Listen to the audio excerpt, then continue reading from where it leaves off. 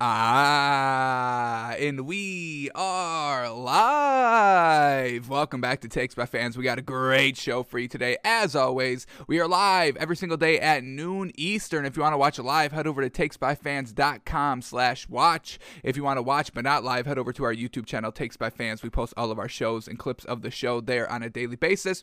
And if you just want to listen, we are on podcasting apps, Spotify, Apple Podcasts, Google Podcasts, iHeartRadio. So however you want to watch or listen, we've got you covered in multiple ways.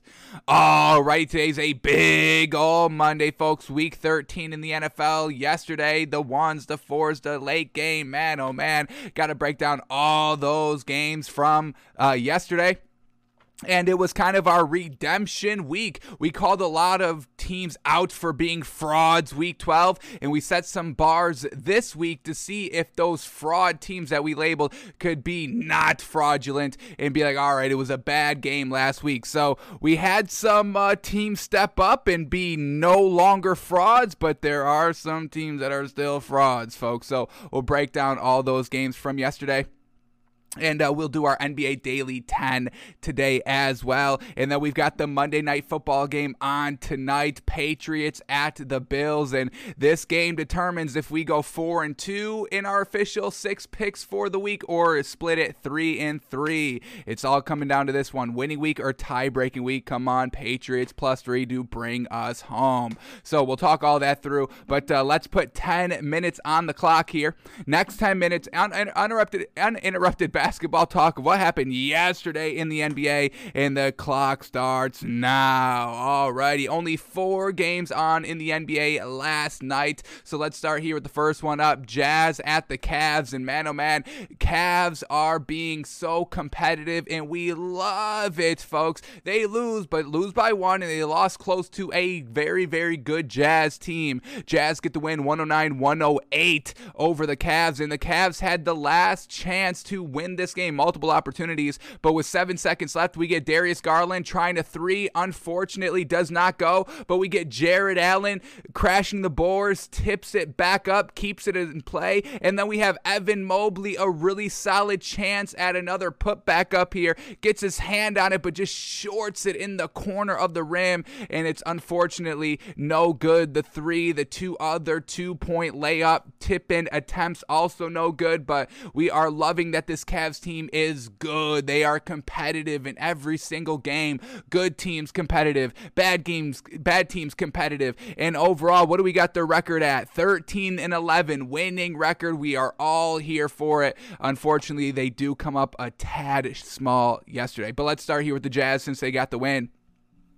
Only rocking with 8 people this entire game, played their normal 5, and then only 3 players coming off the bench here. But Mike Conley, 11 points, 4 steals, 6 assists, very well done. Donovan Mitchell led the team in scoring, 35 points, 6 assists, and he shot really well, 57% on 21 shots from the field, and also 4 of 8 from the 3. Rudy Gobert was eating down low, 6 points, 20 rebounds, 5 blocks, holy moly. Then we had Royce O'Neal, 12.6 rebounds, and Bojan Bogdanovic, 16 points, 4 of 9 from 3. We will take it. And then off the bench, they had Joe Ingles play, 7 points, 3 assists. Rudy Gay, 15 points, 8 rebounds. What a night. And then Jordan Clarkson, only 7 points. He still took all of the shots, but only shot 21%, 1 of 8 from the 3. Yikes. But it was just enough to get the win.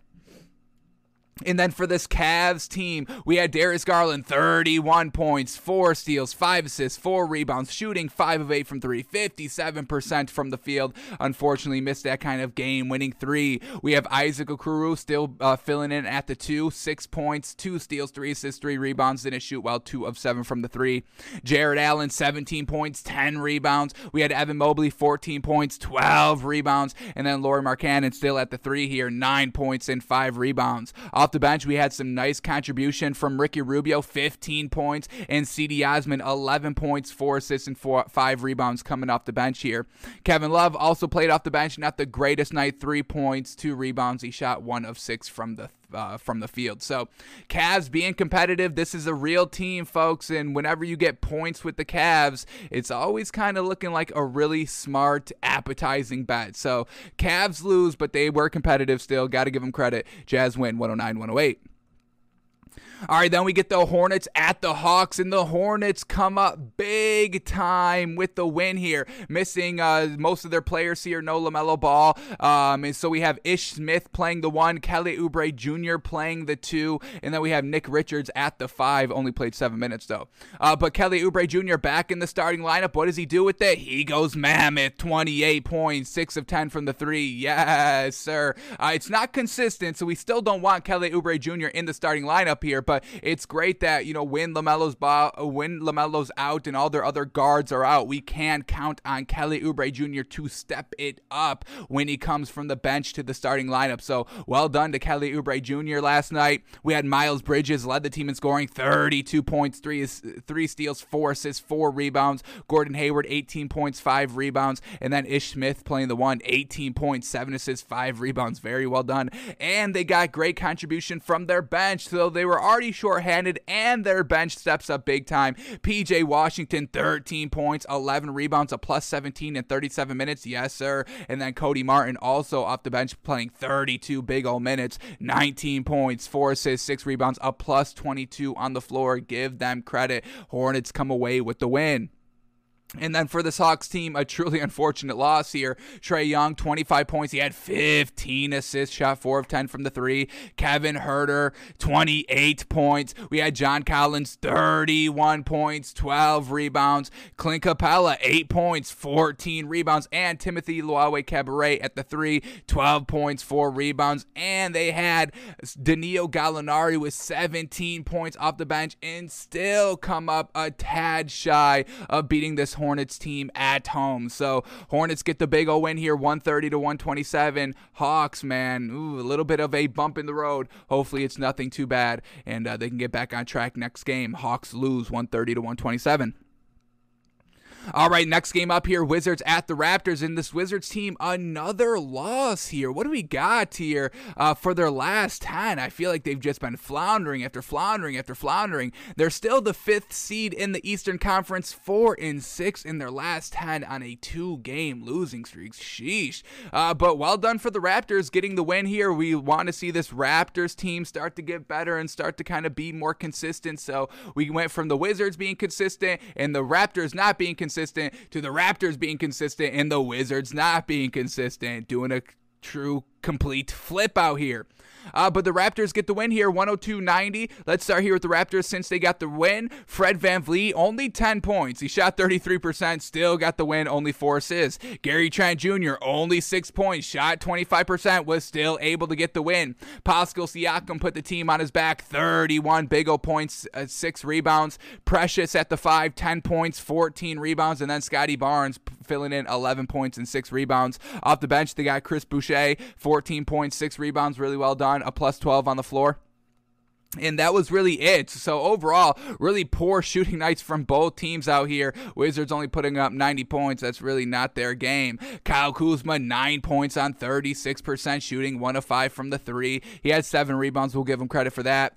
Bradley Beal, 14 points. He had 7 assists. We'll give him credit for the assists, but 33% shooting. Once again, no bueno. Spencer Dinwiddie, 9 points on 27% shooting. Jeez Louise. And then KCP led the team in scoring. Finally got it done for his team, 26 points on 88% shooting, just missed 1 shot all night. He went 4 of 4 from the 3, 6 of 6 from the free throw line. Very well done to KCP, trying to, will his team to a win here. We also had off the bench Montrezl Harrell, only 6 points, but he had 14 rebounds, and we didn't get anything great from Denny Avdija. Davis Bertans shot 1 of 7, so just overall, both these teams lackluster scoring, but the Raptors were able to kind of scrape together 102 points and get the win over the Wizards. All right, and then the last game of the night, Pelicans at the Rockets. And the Rockets, is this right? A 6-game winning streak for them? What? The Rockets? The Rockets are on a 6-game winning streak, trying to turn around their season. They're now 7-16 now because of their 6-game winning streak. Yes, they were 1-16 before their run. So let's start with them. Daniel Tice in the starting lineup and and gets the win. What is going on? Well, that's why, because he only played 16 minutes. Everybody else in the starting lineup played 31 plus minutes. So get Daniel Theis out of the game as early as possible, and you have a chance to win. Daniel Theis in the 16 minutes, 12 points, 3 rebounds, and a 0 on the floor. He's nothing good. You don't miss him. If he's out on the floor, you don't care if he's on the floor because 0-point production. We got Eric Gordon, 23 points, 5 assists. Garrison Matthews, 13 points, 7 rebounds. Christian Wood back at the 4, 23 points, 8 rebounds. And then Jae'Sean Tate, 11 points, 7 assists, 5 rebounds. Off the bench, they got some nice production from Kenyon Martin Jr., 9 points, 6 rebounds. We had Alperen Sengun, 10 points, 4 rebounds. And then we also had DJ Augustin, 9 points, 4 assists, 3 rebounds to get it done off the bench. And then for this Pelicans team, Brandon Ingram, 40 points on 3 of 10 from 3, but 53% on 28 shots from the field, 40 points, 4 assists, 5 rebounds, still not enough. Jonas Valanciunas, 17 points, 10 rebounds. Still not enough. Off the bench, we had Nickeil Alexander-Walker, 10 points, and then Willy Hernangomez, 10 points, 14 rebounds in only 15 minutes. Unfortunately, come up a little bit small here. So, well done to the Rockets getting the win. Is this the turnaround for the Rockets? We'll see. I don't know how much longer they can keep this win streak up for, but we're here for it as long as it's happening. So, Rockets get the win, 118-108. All right, now let's very quickly here, see if there's any great value tonight in the NBA. We still got 17 seconds in our daily 10, so let's keep it up here. Here we go. Thunder at the Pistons. Thunder plus 4.5. Pistons minus 4.5. We'll stay away from this game. 2 bad teams. We've got no interest in it. We've got Wizards at the Pacers. Wizards plus 6. Pacers minus 6. Wizards on the back-to-back. No, thank you. 76ers at the Hornets. 76ers minus 6.5 here. That is our 10 for the NBA Daily 10, but let's keep going here, see if there's any great value in tonight's action. We get 76ers at the Hornets here. 76ers minus 6.5. Hornets plus 6.5. Not bad value. We've got this Hornets team on a back-to-back. That's nothing great. So, you know, with the 76ers minus 6 looking good. We get Tobias Harris, a game-time decision. And then for the Hornets, Mason Plumlee is still out. Terry Rozier is still out. LaMelo Ball is still out. And Jalen McDaniels is still out, all with COVID-19. So we're going to take the 76ers minus 6.5. Hornets had a great game last night, squeaked out a close win. I don't see all their great offensive pieces being great again to put up 130 points shorthanded. I doubt Kelly Oubre Jr. has back-to-back good games, and we get the 76ers off of some nice rest. We'll swallow the 6.5 there. All right, then we get the Grizzlies at the Heat. Heat still missing Bam Adebayo down low. I think Jimmy Butler is good to go now, but Jimmy Butler game time decision and Bam Adebayo is still out. So we're going to be waiting until Bam Adebayo is back before we start betting this Heat team. Yes, John Morant is still out for the Grizzlies team, which does make the Heat minus 4 appetizing, but we're going to stay away from that. All right, then we get the Nuggets at the Bulls. Nuggets plus 3.5, Bulls minus 3.5. All righty, this is seeming like great value as well on this Bulls side. Remember, we don't bet this Nuggets team anymore for the rest of the season or until Jamal Murray is back, which is going to take a while, and Michael Porter Jr. is out for basically the season. So can't really do anything here with this Nuggets team. Definitely not taking them plus 3.5, and all that's out for the Bulls is Javonte Green and Kobe White. So the secondary players, we can take this Bulls minus 3.5 at home, not buying the Nuggets without all their pieces. Just Jokic is good, but it's not ready to beat the upper echelon in great teams consistently. All right, then we get the Cavs at the Bucks. Cavs plus 6.5, Bucks minus 6.5. And if the Cavs were not on the back-to-back, we would take the Cavs plus 6.5 here. I think that's great value, but we don't bet the back-to-backs. We get the Hawks and Timberwolves. Not taking the Hawks here. Not ready to take the Timberwolves. Hawks on the back-to-back. That's why we're not taking them. We get Spurs at the Suns here. Spurs plus 7.5. Suns minus 7.5 here. Suns winning streak was just kind of snapped, so we'll see how they respond to that. Not going to swallow 7.5 here. See if they're the real deal to overcome that one loss and get back on track for another 18-game winning streak. We get the Magic at the Warriors saying, hang on here. We might be able to get something good here, folks. Magic plus 16. Warriors minus 16. Is Cole Anthony playing? Cole Anthony is playing, folks. Ooh, I think he can keep it close. We get 16 points. Andre Iguodala is out, and that's all that's out for the Warriors here. So we're going to sprinkle a little bit on this Magic plus 16, folks. I don't think this Magic team wins, but Cole Anthony, that's a little disrespectful giving them 16 points. Cole Anthony does his damnedest to keep this team competitive, keep this team fighting. Man, oh man, I'm going to give credit to there. We'll take the 16. We're going to take 16 big old points here. We know the Warriors can score, but we get 16. I think we'll take it. And then the last game of the night, the Clippers at the Blazers. Clippers on this little skid right here. Hopefully they can clean it up. Not ready to buy the Blazers either, so we'll stay away from that. So we've got a nice little three-teamer here tonight. 76ers minus 6.5. Bulls minus 3.5 in the Magic. We're taking the plus 16 there, folks. Believing that Cole Anthony can keep the game close for that Magic. Alrighty, that is all the NBA that we needed to go over for today. So let's shift gears to the NFL and start breaking down all the games from the great action that is NFL Sunday. You don't do anything all day. You get the pre-games at 12. You get the game starting at 1, and then it's game over from then, folks. Football for the rest of the night. So here we go. Let's start breaking down the games. But before we get to any game here, we got to talk about this story quickly. It broke yesterday. What the heck? The Panthers were on a bye, and they're the biggest news story of the day, even of all the teams playing. It's the Panthers making breaking news. For what? So here we go. Breaking news. Panthers fire offensive coordinator Joe Brady? What? That's the problem in Carolina? The offensive coordinator, not the subpar, lackluster tier 3 quarterbacks that you've gone with over the last 3 years.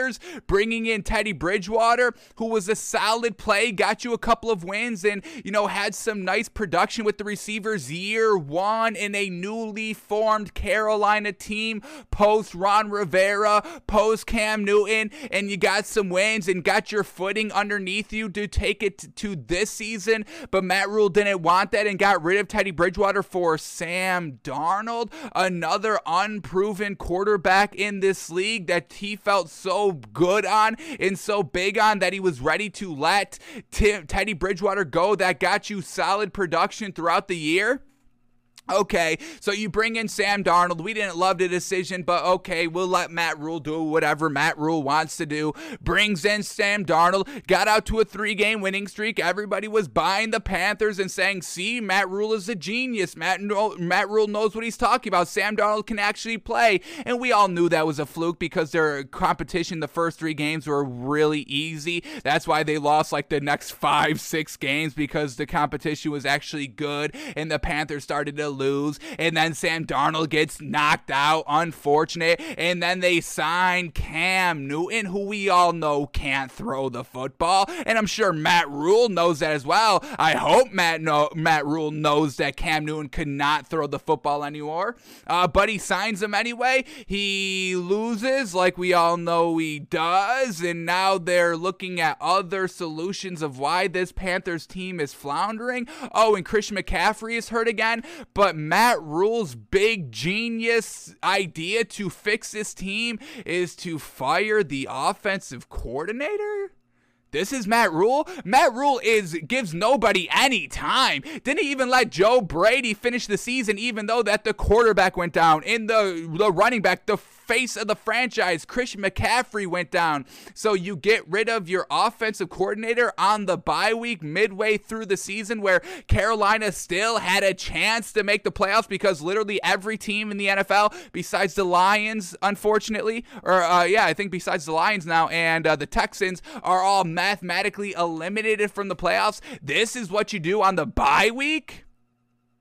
Late in the bye week, ruining your bye week. You did it on the Sunday when the bye week kind of ends. Doesn't the bye week end that week? Because now it's Monday and you have to start looking forward to this week. So on your bye week, what did you do? You thought about firing Joe Brady, and then you're like, yeah, we can do it, and then you waited till Sunday to do it. It's just like, I don't know what Matt Rule is doing out here. Matt Rule is not a good head coach. Every single time one little small thing does not go Matt Rule's way, he's looking for, okay, what can I do to fix it? And it's got to be getting rid of somebody. Can you not just stay with it and stick with it? You see Dan Campbell sticking with it. Dan Campbell wasn't really firing anybody. He took play calling duties away from the offensive coordinator Anthony Lynn and got a win like 3 weeks later. But that wasn't the thing that was truly holding the team back, and I'm sure that Joe Brady is not the single-handed solution. That is why why the Panthers' offense is so lackluster and being held back. So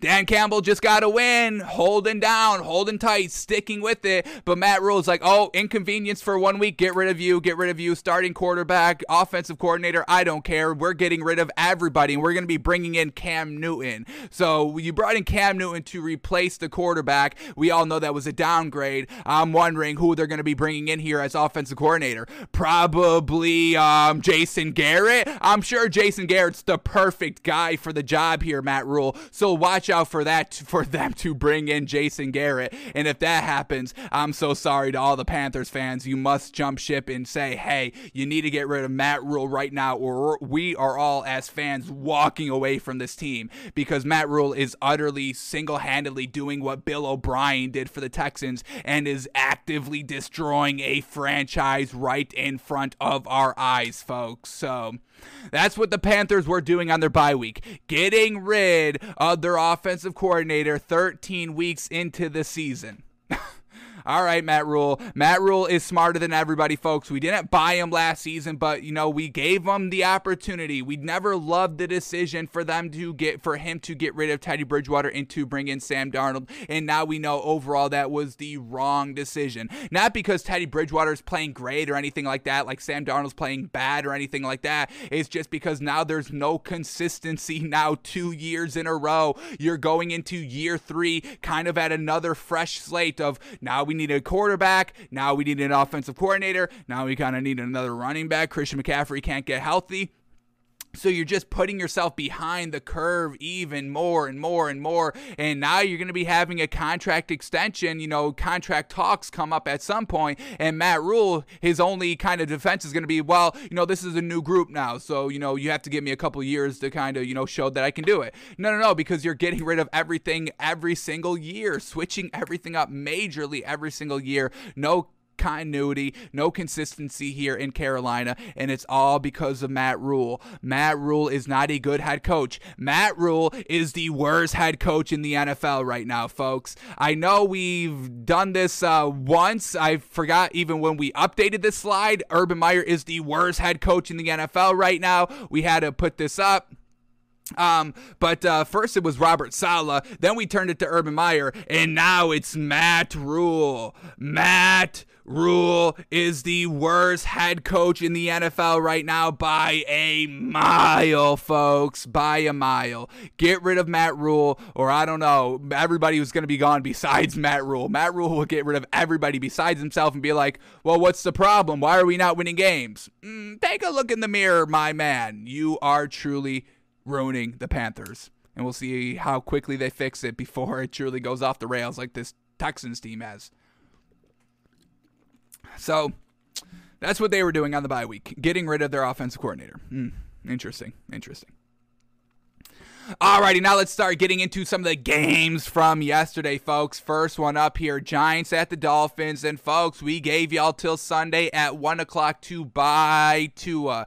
Buy Tua, or we shut the door forever on all the Tua haters, Tua non-believers. And there is no longer any time to actively buy Tua. You're either with Tua or you are against Tua. Hopefully you made the right choice, because Tua went out there and won the game and looked good again. 5 straight games, getting win after win after win after win. And now everybody wants to talk about the stats. Now that Tua's playing good, now everybody wants to talk about the overall offensive stats here by the Dolphins, showing that once again it was everything besides Tua, but nobody wanted to look at Tua and watch Tua and say that he was good for whatever reason. So here we go. Quarterback pressures. The defensive offensive rankings is ranked 31st. They give up the most quarterback pressures. Offensive line rating is the worst in the league at 32nd. The pocket time that Tua has to throw is the worst in the league, 32nd, but yet he's out here balling out and winning 5 games straight. The rushing yards per game is 31st in the league. Rush yards per carry is 31st in the league. Receiver drops is 32nd in the league. All these receivers are dropping. When they're healthy, they're all dropping the balls. But yet, here's Tua actively getting it done, balling out, stunting out, throwing touchdowns, highest completion percentage, all the yards, and getting the wins, folks. Getting the wins. So right now, make your decision with Tua or against Tua, because you can't have it both ways. Tua's great. If you want to, believe whatever the national media says and not do any of your own research or watching or anything like that, we'll let y'all do that. We let y'all do that. But over here, we're not doing that. Tua's the real deal, and once again, he proved it last night. The ball is now in your court, folks. Either believe Tua or don't, but he is the real deal. That's all you need to know. So Dolphins get the win over the Giants 20-9. Mike Glennon was not good. We've known this. We knew this was one of our picks. Dolphins -4.5, one of our locks. They win by 11. No real problem here. Dolphins get it done. So, a little disappointed in the Dolphins that they didn't score on their first drive. This is something that we've been keeping track of. This Dolphins team on their first drive of the game usually results in 2 points and really kind of results into touchdowns. Their first drive, though, 9 plays. They went 9 plays, 29 yards. Unfortunately, they have to punt at their own 40-yard line. Then they couldn't do anything with an interception. They had to punt it. But then in the second quarter, the offense started to get going. A touchdown, a field goal, 10 points in the second quarter. Third quarter, once again, we just get conservative. This Dolphins offense still gets conservative whenever we have a lead. They play to not lose the game instead of playing to win the game, and that I really don't like about the Dolphins. The defense has really stepped up here, which is fantastic. That's kind of why Brian Flores, defensive-minded head coach, defense is great. That's why he tries to actively not lose the game instead of going out there to win the game. So once again, we don't really love defensive-minded coaches at the head coaching position, but it's resulting in the wins here, and Brian Flores is a great mind, but the offense is truly lackluster compared to the defense because everything is focused around the defense. So in the third quarter, it's punt, all by the Dolphins and the Giants. The Giants scored a field goal on their first drive after halftime. But other than that, it was all punting. But then finally in the fourth quarter, they get it going. The Dolphins do. They get a touchdown. They get in range for a field goal. They miss it, but then they get another field goal, and that's really the end of the game. So Dolphins get the win 20-9. Tua was balling out when they let this man ball out. They threw the ball 41 times with Tua. Yes, sir, the high confidence and believability to let this man sling the ball 41 times. That's what we're talking about. So he goes 30 of 41. We got 73% completion percentage, folks. That's absolutely fantastic. He's just coming off of back-to-back 80+, and now he's at 70. I mean, geez Louise, folks, what a stretch of games. 244 yards, a little bit of dink and dunk. Once again, the offense was super conservative. It's always super conservative. They like the kind of quick hitters. Once again, at the line numbers, there's not a lot of time to let plays develop, 40 yards down the field. So back to dinking and dunking here with Tua, but he does take advantage when the plays call for it. He threw some great balls to Devontae Parker on the sideline that went for, more than 10 yards. It looked good. So it's not all dink and dunk by Tua, but the majority of the offense has to be because the line cannot protect anything. 244 yards, 2 touchdowns, no picks, no fumbles, a clean game here by the Dolphins. You absolutely love to see it. Getting better, getting more consistent, taking care of the ball. And that's something that we've seen by Tua, not taking care of the ball in 1 or 2 plays a game. He's finally cleaned it up. A flawless, boneheaded free play by Tua from yesterday. Once again, big respect to Tua. In the rushing game, we had Myles Gaskin led the team in rushing, 15 rushes for 44 yards, and then Salvon Ahmed, 8 rushes for 23 yards. Truly unfortunate. No Phillip Lindsay yesterday, a little banged up from the other game, so hopefully he's good to go next. We got a bye this week, so hopefully he gets right on the bye, and then after the bye, we can see a lot more Phillip Lindsay. We missed you, Phillip. We missed you, Phillip Lindsay, yesterday. Damn you. But we'll let you recover. All right, and then who was Tua throwing to? Well, obviously throwing to Jalen Waddle, leading receiver, 9 catches, 90 yards. Devontae Parker finally healthy, 5 targets, 5 catches. Love to see that connection between Tua and Devontae Parker. Devontae Parker is a very good number 1 receiver that can go up and catch the 50-50 balls and win those matchups more consistently than not. So that now that he's finally healthy, Tua was giving him the ball, 5 targets, 5 receptions, 62 yards. Once again, not dinking and dunking when he's going to Devontae Parker, who is their down the field threat, and they went to him a couple of times in this game in big spots. So once again, this Dolphins offense getting better and better and better as the season progresses, and hopefully these offensive coordinators can finally realize, hey, we can go deep a little bit more once Devontae Parker's healthy, and with Tua, being good, being great. All right, then we had Mike Gesicki, 7 catches, 46 yards. Albert Wilson, 4 catches, 26 yards. Hunter Long, 1 catch for 8 yards, able to get it done. And then for the Giants, you got Mike Glennon. That man's not the answer. He's not going to be playing next week. Daniel Jones is not ready for next week either, and I believe they're going with a rookie quarterback. Oh, can I remember the name? What is the name? Blanking on the name of the Giants quarterback that is going to be playing this week coming up. It's a rookie. Forgot the name. How unfortunate. But don't expect Mike Glennon, and that's the right decision. I don't even know why they started Mike Glennon this game. I guess they're kind of still in the playoff hunt at 4 wins just because the NFC is a little lackluster towards the wild card, and everybody, is really kind of in the same place. We've talked about that. Everybody in the AFC and NFC, really kind of 2 games throughout each other. So, Giants, I guess they were still trying to go for the win, but it seems like next week they're truly just going to be like, well, let's see what we got in this rookie. Daniel Jones, we'll see, do we go with him next season and all that. So the Giants have a lot of questions to figure out themselves this last end of the season and in the offseason between the general manager and the coach and the quarterback. They've really got nothing great, so they're just kind of looking at every option. But Mike Glennon definitely was not the option last night, obviously. Mike Glennon goes 23 of 44. We get 52% completion percentage. Absolutely not good. 187 yards on 23 completions. Not great. No touchdown, 1 interception. His 1 interception came on the second drive, and luckily for the Giants that the Dolphins were not able to do anything with it. So that was the 1 turnover, kind of free there.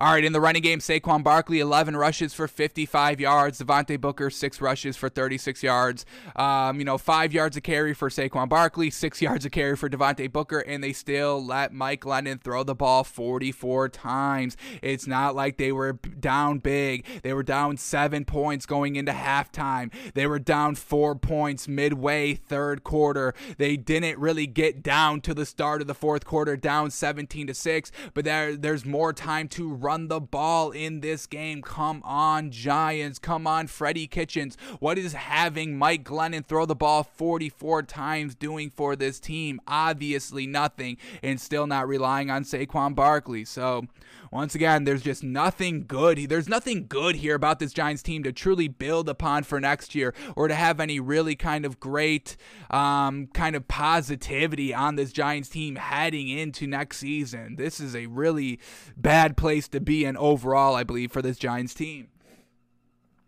All right, who was Mike Glennon throwing to? Well, no surprise here. Backup quarterbacks, relying on the running backs out of the backfield and the tight ends. And Evan Ingram was their leading receiver, 4 catches for 61 yards. Kenny Golladay, 3 catches, 37 yards. Pharaoh Cooper, 2 catches, 21 yards. Saquon Barkley, 6 catches, 9 targets. Highest targeted receiver that there was last night.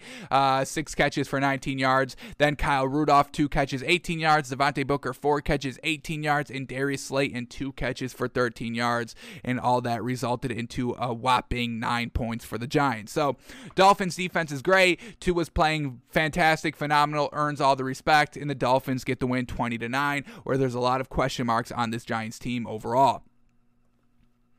Alrighty, then the next game up here, Colts at the Texans, another one of our picks from the weekend. Colts minus 9.5, and they win by 31. Bingo, bango, no problem here. Exactly what we thought this game would be is exactly what this game was. Domination, start to finish, by this Colts team, and this Texans offense. They can't do anything with their lackluster pieces, and Tyrod Taylor is just unfortunately not the answer here in Houston. Now he's a little banged up.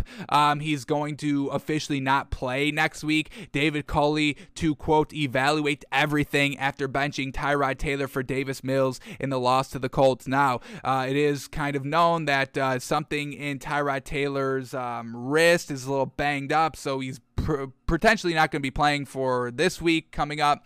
So yeah, might as well just go back to Davis Mills.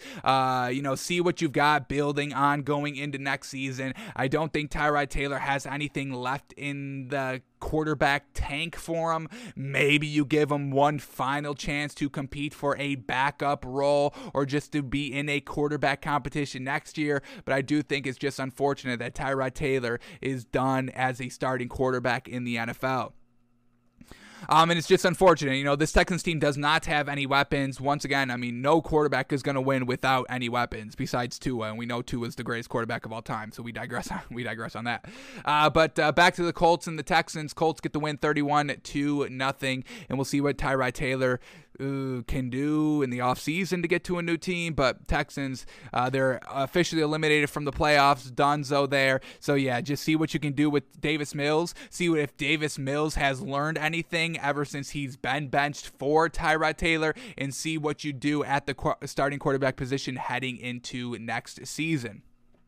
So Colts got it done right off the rip, touchdown on their first drive, then the Texans fumble, and then they get into field goal range for the Colts, and they miss a field goal.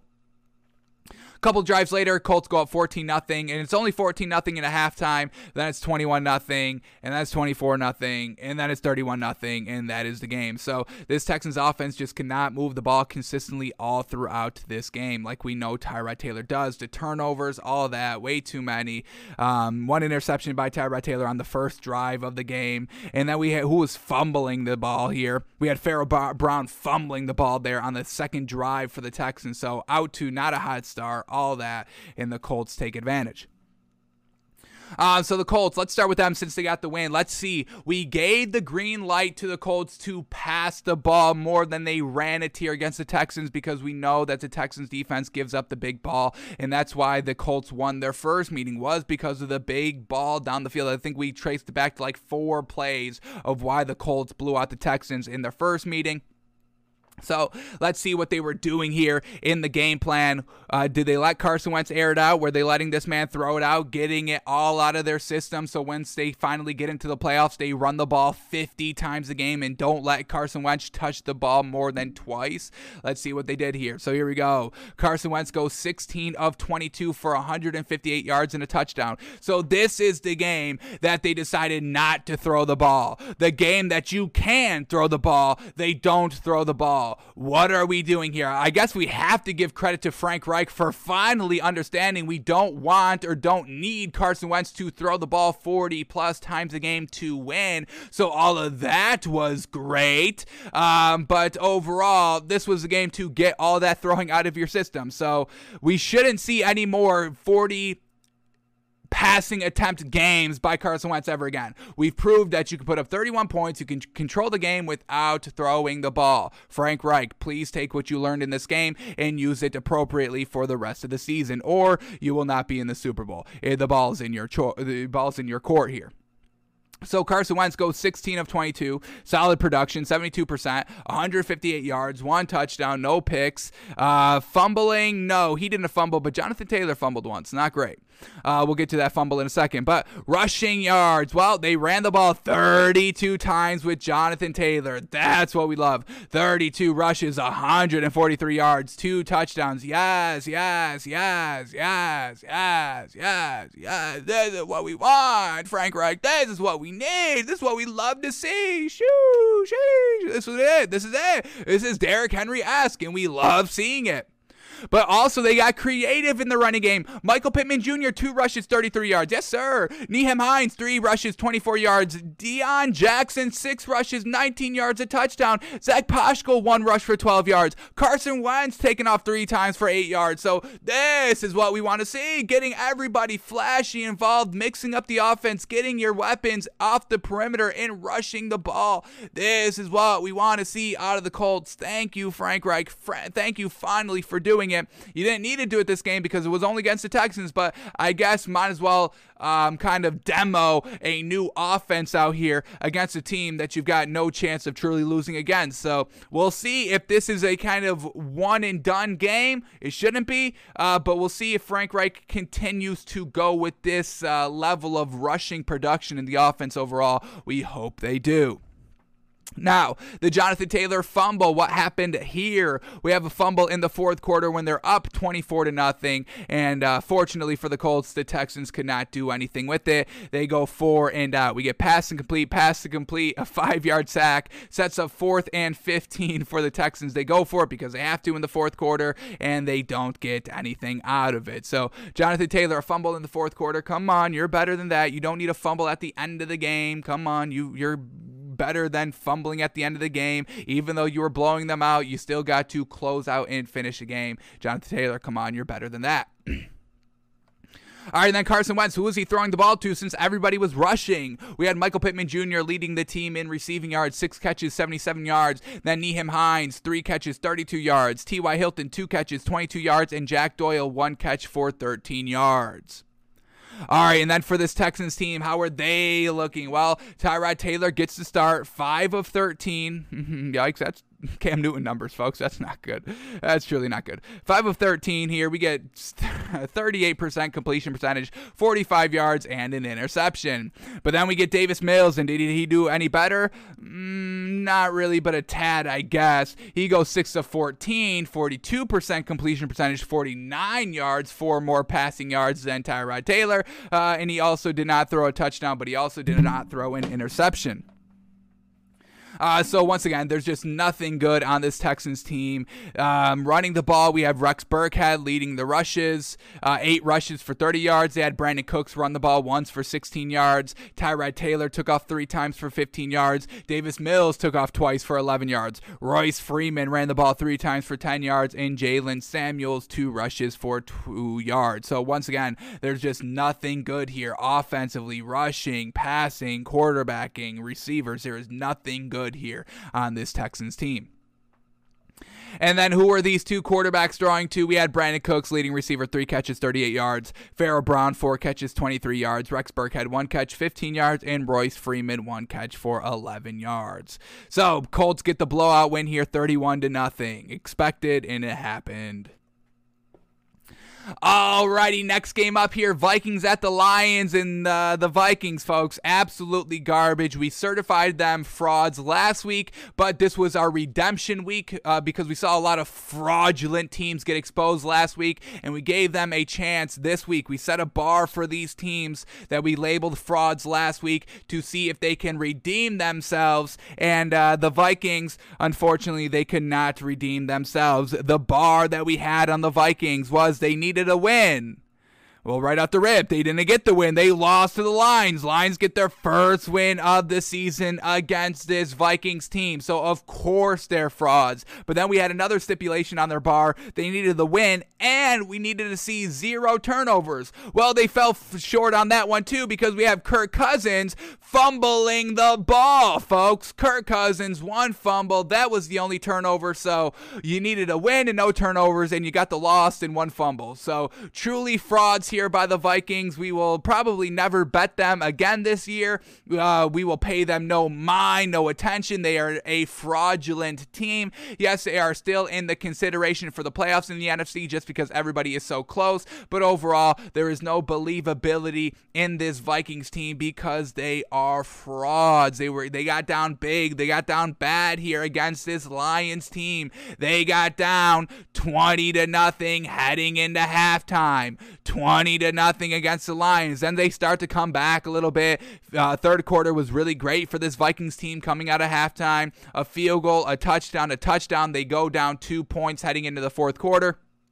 But, I mean, this Lions team literally handed this Vikings team the win on a silver platter. Heading into the fourth quarter, the Vikings are down 23-21. And then what happens? The Lions throw an interception on the Vikings 38-yard line. They turn over the ball. And what do the Vikings do with it? They punt. They can't do anything with the interception. And then the Lions fumble the ball here on 4th and 1 with 4 minutes left from their own 29-yard line, 28-yard line. First of all, they go for it up to on their own 29-yard line. It was like the Lions were actively trying to lose this game, going for it on 4th and 1. And then not only do they go for it on 4th and 1, they have Jared Goff be the man to get it on 4th and 1 with the play action. We know Jared Goff is never clutch. We've seen this over and over and over and over and over again just this season alone with the Lions. The Lions have been in position after position after position after position to win these games, and they still lose because of Jared Goff. So they go for it in their own field. Less than 5 minutes left in only a 2-point lead. They have Jared Goff try and win the game for them, but what does he do? He fumbles the ball right here. So the Vikings get it in even better field position. They get it at their own, they get it at the Lions' 20-yard line instead of getting it at the Lions' 29-yard line. So really questionable decision making here by the Lions, but it wins them the game. The Vikings go down and score a touchdown. They missed the 2-point conversion attempt, and now they're only up 4 points. And then the Lions with Jared Goff with only a minute and 50 seconds left, they go down 80 yards for the touchdown in the win on 4th and 2. Jared Goff finally steps it up and delivers a great pass. But, I mean, this Vikings team, poor offensively in the first half, let the Lions have the big old lead. Then they close the gap of the lead in the third quarter, and then they flounder big time in the fourth quarter. 2 turnovers by the Lions. Vikings only take advantage of one of them, and then they let the Lions go and drive 80 yards with a minute and 50 seconds left to win the game and get their first win of the season. So officially big old frauds here by the Vikings. They are trash. They are trash. They don't know how to win games. They don't know how to close out games. They don't know how to not turn the ball over, and they can't even stop Jared Goff. This Vikings defense could not stop Jared Goff from going 80 yards in under 2 minutes. Disgraceful. Absolutely disgraceful. So let's start here with the Vikings, the disgraceful Vikings here. We get Kirk Cousins going 30 of 40. Once again, don't get bogged down by these stats, folks. These are all good stats. The Vikings, Kirk Cousins, if you touch the Vikings team, you turn into an enigma, folks. This is an enigma of a team. Everything is so good in the stats department, but they lose games like we know they do. So once again, don't get fooled by these stats. These are fake stats overall.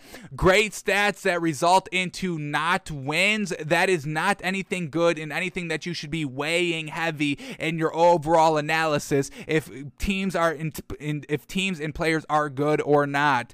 This is not a good team. Kirk Cousins is not a good quarterback. He's not. You don't win games. I put that on you. You've had multiple opportunities in this game, and even in the fourth quarter, an interception and a fumble. You can't do anything with this interception. Come on. You start at your own 31-yard line. I get it's not, starting at midfield or in your opponent's territory, but it's still momentum. You were down at this point. You were down off that interception with 8 minutes left in the fourth quarter. You were down 2 points, and you couldn't will yourself down into scoring territory to officially take the lead off of an interception by Jared Goff. Come on, Vikings.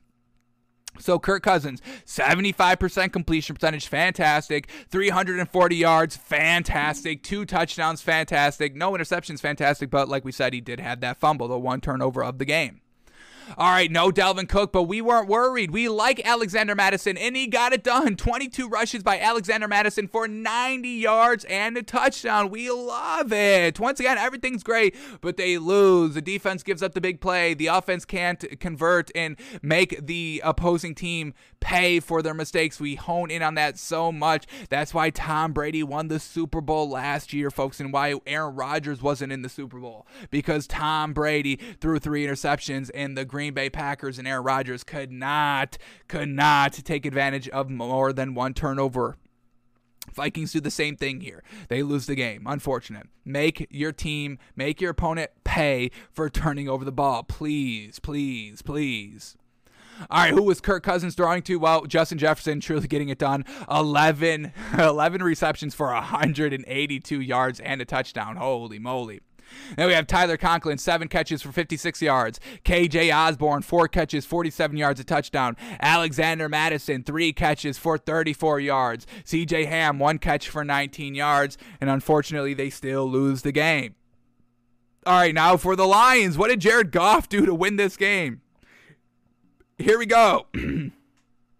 Jared Goff, 25 of 41, 60% completion percentage. Nothing even really good there. He had 296 yards. That we will definitely give him. 25 completions for 296 yards. Fantastic.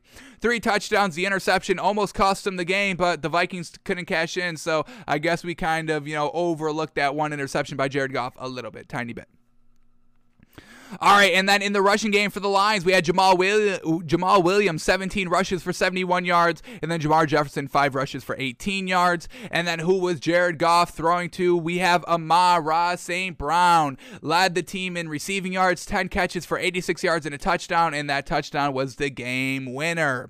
All right, we have Josh Reynolds, 4 catches for 69 yards. TJ Hawkinson, the tight end, 4 catches, 49 yards, a touchdown. Khalif Raymond, 2 catches, 33 yards. Brock Wright, 2 catches, 28 yards, a touchdown. And Godwin Igwebuike, 1 catch for 13 yards, and the Lions get their first win. And then we get Dan Campbell video on the sideline. Everybody loves Dan Campbell showing emotion, crying at the podium with one of their close losses, all of that. But now we finally get him joyous, jumping up and down on the sideline. And this is what I love about it. As soon as they got the win, Jared Goff knows it, and he immediately goes over to Dan Campbell on the sideline to celebrate. The quarterback and the head coach both celebrating with each other. They both believe in each other. They both know that it's on them, kind of 50-50 to win these games out here. And it finally all comes together, and there they are celebrating with each other. And that was the first person Jared Goff ran over to.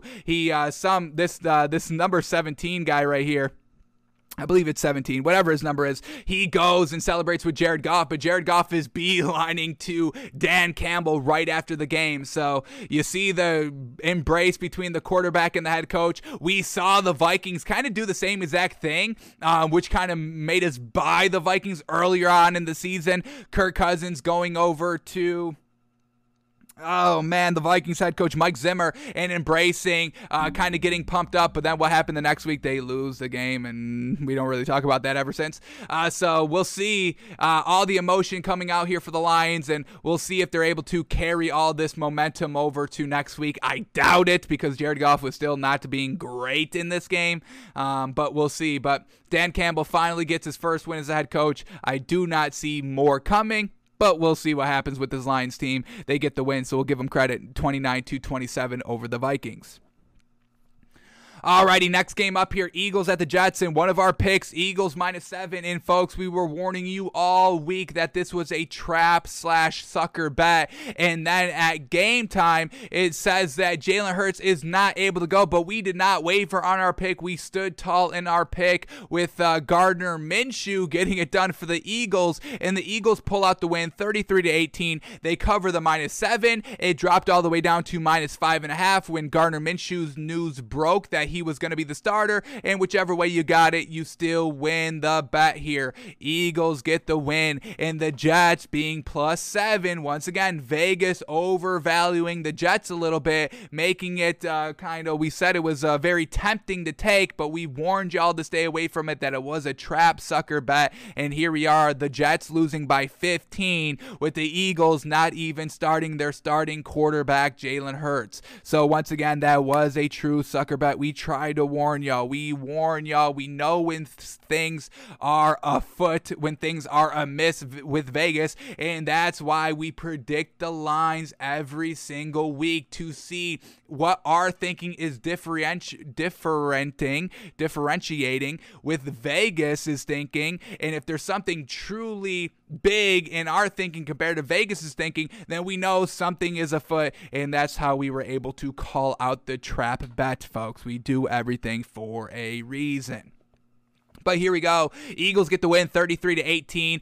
Gardner Minshew is in, and we absolutely love it. And why the Eagles were just so good at kind of having a plug-and-play quarterback system here real late this week was because they've already established the running game weeks and weeks and weeks prior. Nick Sirianni has loved the rushing attack here by the Eagles. Jalen Hurts, dual-threat quarterback, opens up another avenue that way as well. But Gardner Minshew had success because the running game was already established coming into this game. So great job by Nick Sirianni for kind of implementing this rushing game plan. Obviously not foreseeing that, your starting quarterback's going to go down, but it just makes it easier for you to implement the backup quarterback. And shout out to Gardner Minshew for taking this opportunity and absolutely balling out on it. Now, we've been big believers in Gardner Minshew.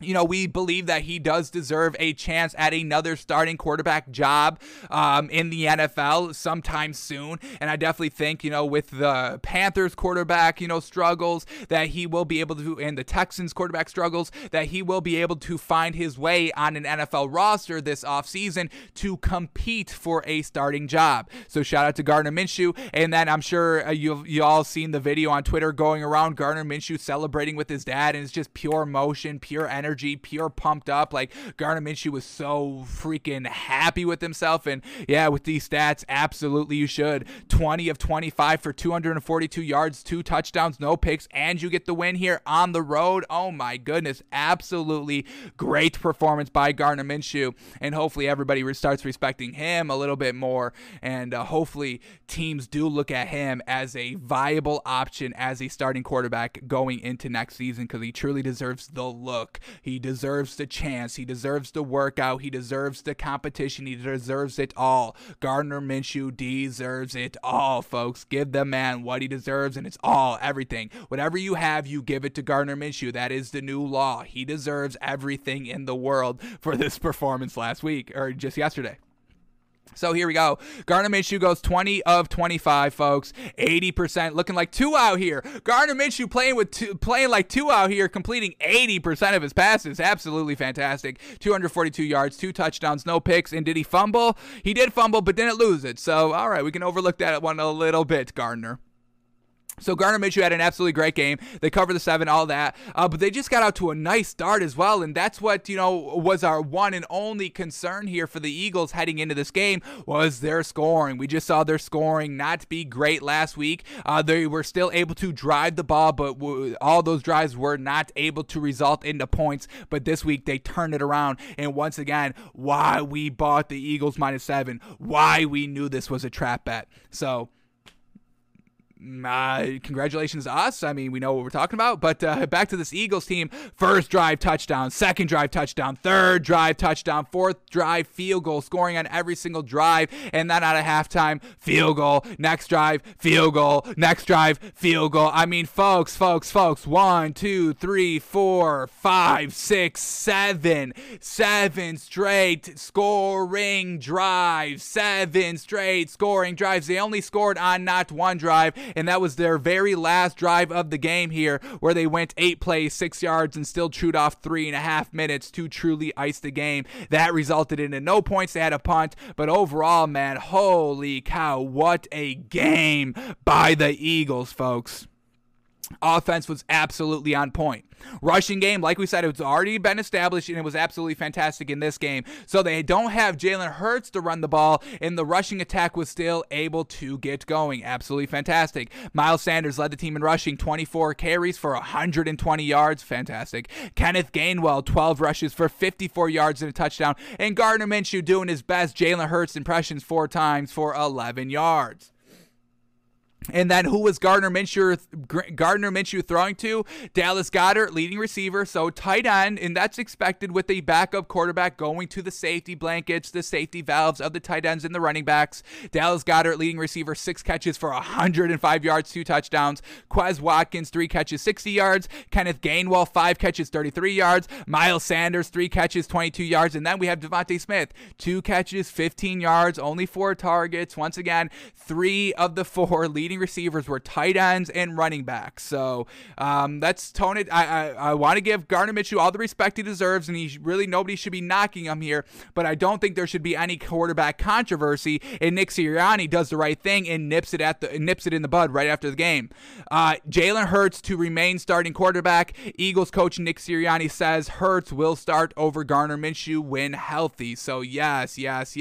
And once again, Gardner Minshew, big praise there, but we've seen these quarterbacks these backup quarterbacks game 1 get it done all year long. And then game number 2 with those backups is when we start to see the glaring issues on why they're backup quarterbacks.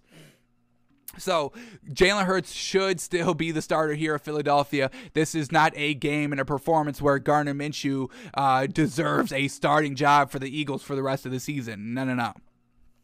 So, great job all around here by the Eagles, especially their defense. The first couple of drives here by the Jets were good. The entire first half was scoring bonanza here by both teams. So, Eagles scored on every single drive in the first half, and the Jets almost did that. First drive, touchdown. Second drive, touchdown. Third drive, touchdown. Fourth drive, punt, and then it's the end of half.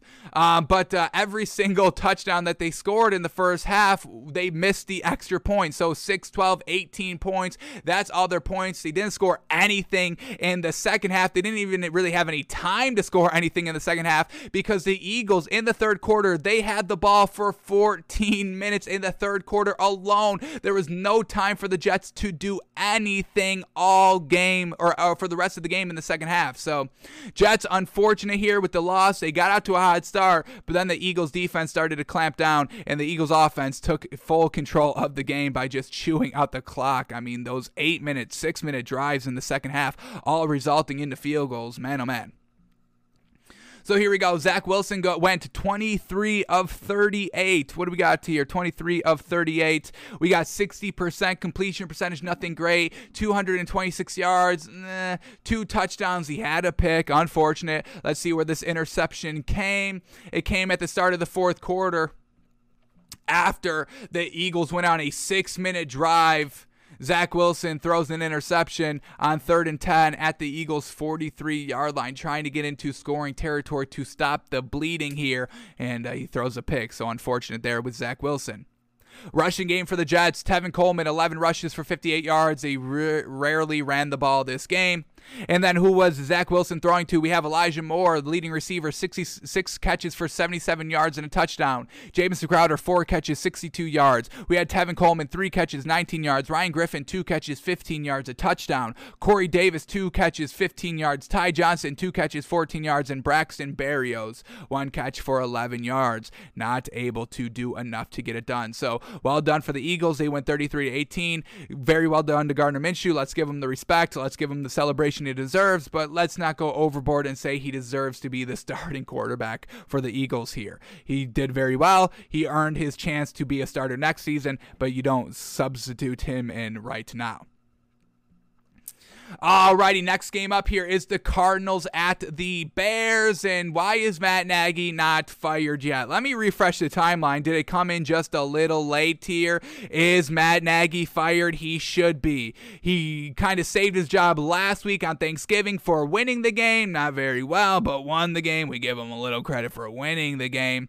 But he should be fired this game. Back to losing with his quarterback, folks. Andy Dalton was starting again here. Unfortunately, he is not fired, folks. I am scrolling the timeline, and no news of him being fired is breaking. So unfortunate there. He should be fired. We'll see if it happens this week. But back to the game here. Bears lose 33-22, and once again, it's just Andy Dalton not being the guy, but this is who, Matt Nagy was comfortable with, picked up Andy Dalton, and then got Justin Fields in the draft, and then said, hey, I'm using Andy Dalton here, and then used Andy Dalton in the beginning of the season and wasn't really doing anything great, and then they go to Justin Fields, continuing not to doing anything great, but that just speaks to, Matt Nagy's incompetence as a head coach.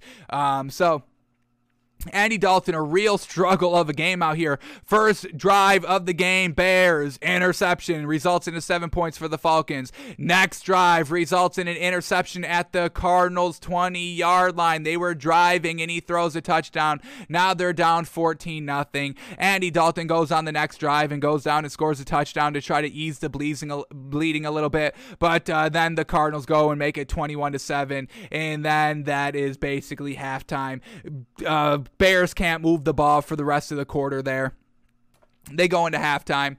First drive at halftime, they go down and score a touchdown, 24-14, trying to get back in the game. But then he throws an interception. It makes it 27-14. Still in the game, still only 2 possessions in the fourth quarter. But then he throws another interception, and then it's truly over at this time, making the score 33-14 for the Cardinals. So 4 big interceptions by Andy Dalton, 2 in the first 2 drives to kind of let the game get out of hand a little bit. You reel in the game a tad, and then it's 2 more interceptions to truly ice the game for your own team. So Andy Dalton's not the answer. We've known this, but Matt Nagy wants to make him the answer, which is why you must fire Matt Nagy. He can't admit when he's wrong. I know Justin Fields wasn't healthy enough to play this game, but Andy Dalton, this is who Matt Nagy wanted to play the entire year if he could. If he didn't have the pressure of the fans and the national media to say, hey, what's going on with Justin Fields? Why are you not playing him? Matt Nagy would have played Andy Dalton for the entire year, folks, and obviously it's the wrong decision. Look at this stat line right here. 26-41 for 229 yards, 2 touchdowns, 4 interceptions. Are you wild here? Are you absolutely manic? You're absolutely sticking with this piece of garbage that has proven over a 10-year stretch that this is what he is? We don't get it. So Matt Nagy needs to be fired instantly right now. The sooner the better. We'll see if that happens this week. If it didn't happen by now, I would assume it doesn't happen this week, but it should be happening this week. So Andy Dalton, 26-41. What do we got? 63% completion percentage. It's solid. That's the best thing that he did all day. But 229 yards and 26 completions, a little bit of dink and dunk. And I know the Bears don't have these great receivers down the field to get it done. So I won't put it all on Andy Dalton there. But overall, you still can't throw 4 interceptions like he did. 2 touchdowns, 4 interceptions by Andy Dalton. Did he fumble? No, he didn't. All right, that was good. We'll give him credit for not fumbling the ball. All right, rushing attack. David Montgomery, 21 rushes. Now that I can get behind a little bit. That was good by Matt Nagy to rush the ball 21 times. I know it's hard to do that, especially when you come out and throw back-to-back interceptions and get down 14-0. But well done. 21 rushes by David Montgomery. Definitely could have been pumped up a little bit more, but that's solid rushing attack right there. 21 rushes for 90 yards and a touchdown. And then we also had Khalil Herbert, 4 runs for 16 yards. So overall, it wasn't bad. That was a good rushing attack by Matt Nagy. We'll give him credit for that. All right, and then who was Andy Dalton throwing the ball to? We had Jakeem Grant, leading receiver, 5 catches for 62 yards. He had a touchdown. David Montgomery, 8 catches for 51 yards. Cole Kmet, 3 catches for 41 yards. Damiere Byrd, 3 catches, 36 yards. Darnell Mooney, 5 catches, 27 yards. Now that is where we have the problem. Why is Darnell Mooney your best wide receiver, your 5th targeted kind of wide receiver out here? Get him the ball down the field. Khalil Herbert, 1 catch for 11 yards as well. So nothing great by the Bears last night. Matt Nagy should be fired, and Andy Dalton should never have a starting quarterback job ever, even a backup. I don't want to see Andy Dalton back out on the football field ever again. He's done. He's had his time, and it's always been mediocre. Always been mediocre, Andy Dalton. That's all it is. All right, but now let's talk about this Cardinals team. We had them still at number 1 in our power rankings heading into this week, and obviously this was the right decision. Kyler Murray, first game back, and Kyler Murray gets the win. No big deal. The Cardinals defense is fantastic, and the offense just took advantage of what the offense gave them, or what the defense gave them. So fantastic. Kyler Murray goes 11 of 15, only threw the ball 15 times last night, folks, and they still get the win. Andy Dalton threw the ball 41 times. Kyler Murray, 15, still get the win. All right, Kyler Murray, 11 of 15. We get 73% completion percentage, 123 yards, 2 touchdowns, no interceptions. He fumbled twice but didn't lose any. I believe it was raining this game, a little bit of a downpour. And once again, why throw the ball 41 times in a downpour? The Cardinals didn't do that. Why are you having Andy Dalton do that? If I don't do something with Kyler Murray, I definitely don't do something with Andy Dalton. Whatever Kyler Murray does is you shouldn't. Let me put it like this: you shouldn't be doing something with Andy Dalton that you wouldn't be doing with Kyler Murray. That makes no sense because Andy Dalton's bad and Kyler Murray's good. So why would you do that?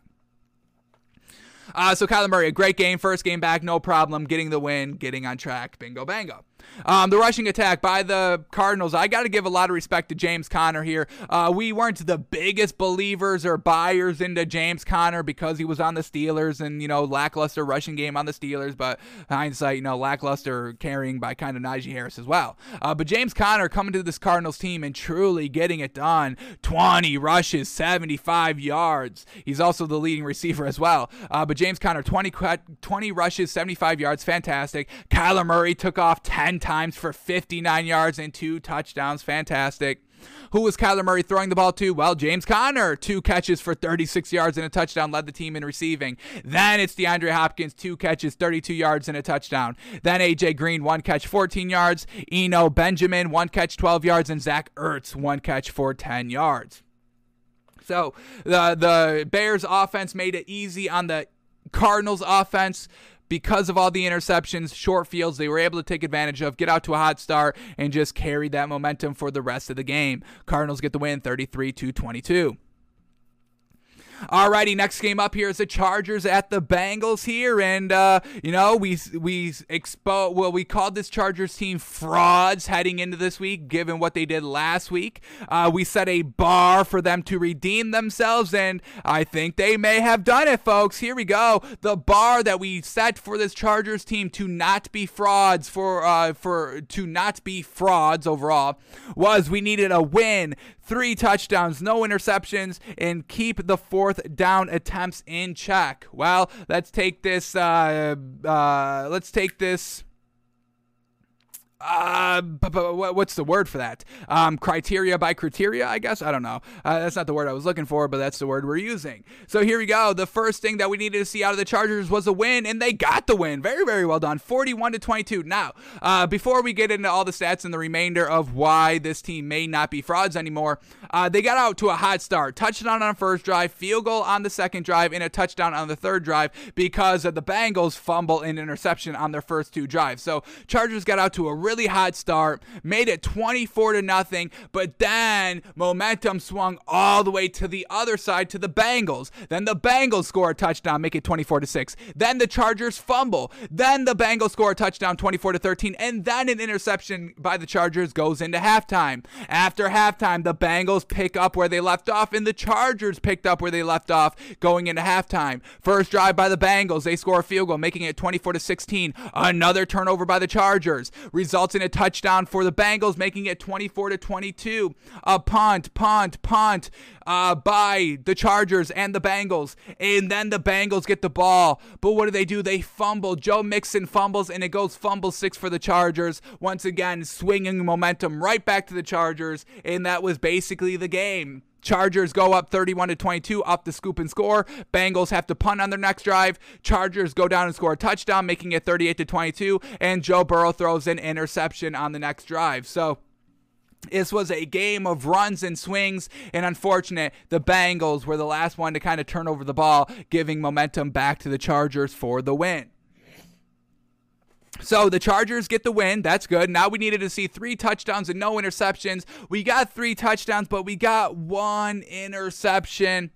Overall, the interception came early on in the second quarter, and it resulted into really nothing. They were just trying to do something right before halftime. They throw the interception, but it's way deep in the Bengals territory. They take over at their own 12-yard line, and they can't do anything with it. So we will overlook the interception thrown by Justin Herbert, folks. We will overlook that. And the two fumbles here by the Chargers were both by Austin Ekeler, so it wasn't by Justin Herbert. So we will give them the check there of doing 3 touchdowns and no interceptions. And then we just wanted to keep the fourth down attempts in check. We didn't want them to get wild and get overblown. And they only went for it really once on fourth down, and it was on their first drive of the game. 4th and goal from the 4-yard line of the Bengals. They go for it, and they get the touchdown out of it. So I guess I got to stop kind of questioning Brandon Staley's guts to go for it on fourth down. He's really getting it done most of the time. And that really kind of just set the tone. 4th and goal from the 4-yard line. First drive on the road here by the Chargers, and they got the guts to go for it. So I think I had to take a little bit of a step back here, criticizing and knocking Brandon Staley so much for going for it on fourth down. That's kind of what the Chargers are. They are the kind of risk it for the biscuit team. A lot of the other teams, they try to play with that mentality, but overall, the Chargers do it the best. They do it the most consistently, and they get it the most consistently. So I think I'm not going to be knocking Brandon Staley for the fourth down attempts that much anymore. So Chargers, they get the win. 3 touchdowns, no picks, unofficially, and keeping the fourth downs in check. We give them credit. This Chargers team is back, folks. They are no longer frauds. Congratulations to the Chargers for taking our challenge and getting it done. Not like the Vikings did, right? Are we right, folks? Vikings are still frauds. Chargers are not. We give the Chargers credit.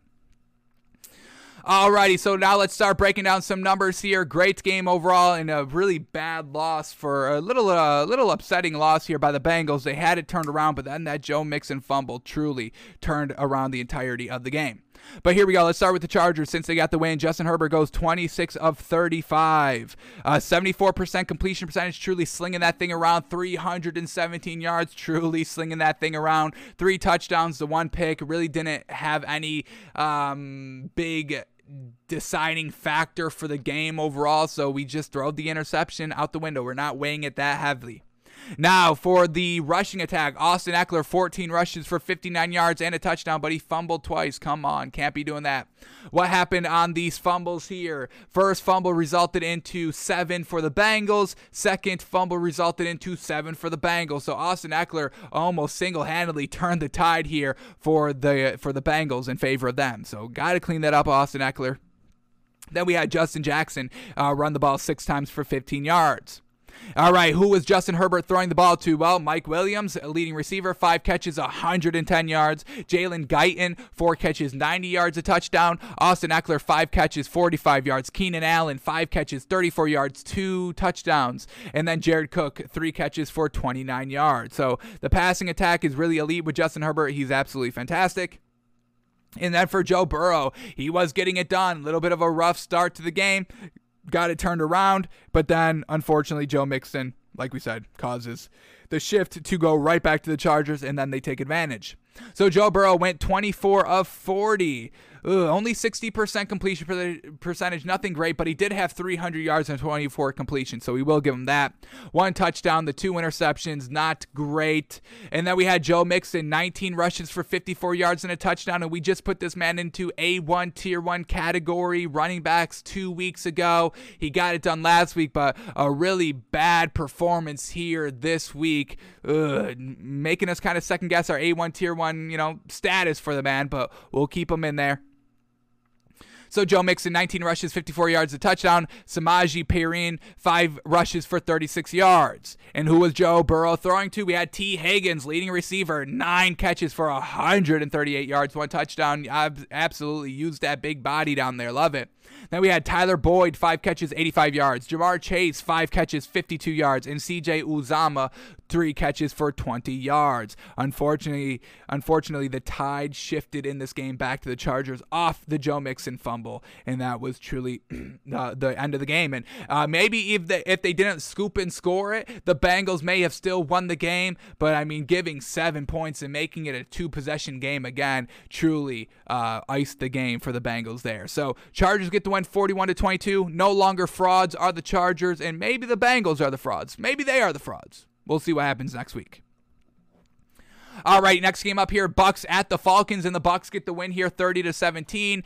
Falcons kept it relatively close in the first half, but then they couldn't score anything for the rest of the game. We get them putting up all 17 points in the first half, then score 0 for the rest of the game. But it was up, they were up 20-7, or they were down 20-17 going into halftime. The 7 points here, a pick 6 by Tom Brady, trying to set up trying to do a screen at their own 8-yard line with 27 seconds left, trying to do something a little bit too Smurfy out here, and it ends up hurting them in the long run, and that just gives the Falcons 7 more points. So honestly, the game was kind of 30-10. That's really the overall unofficial score of the game, but the pick 6 by Tom Brady right before halftime gives the Falcons a bonus 7 points.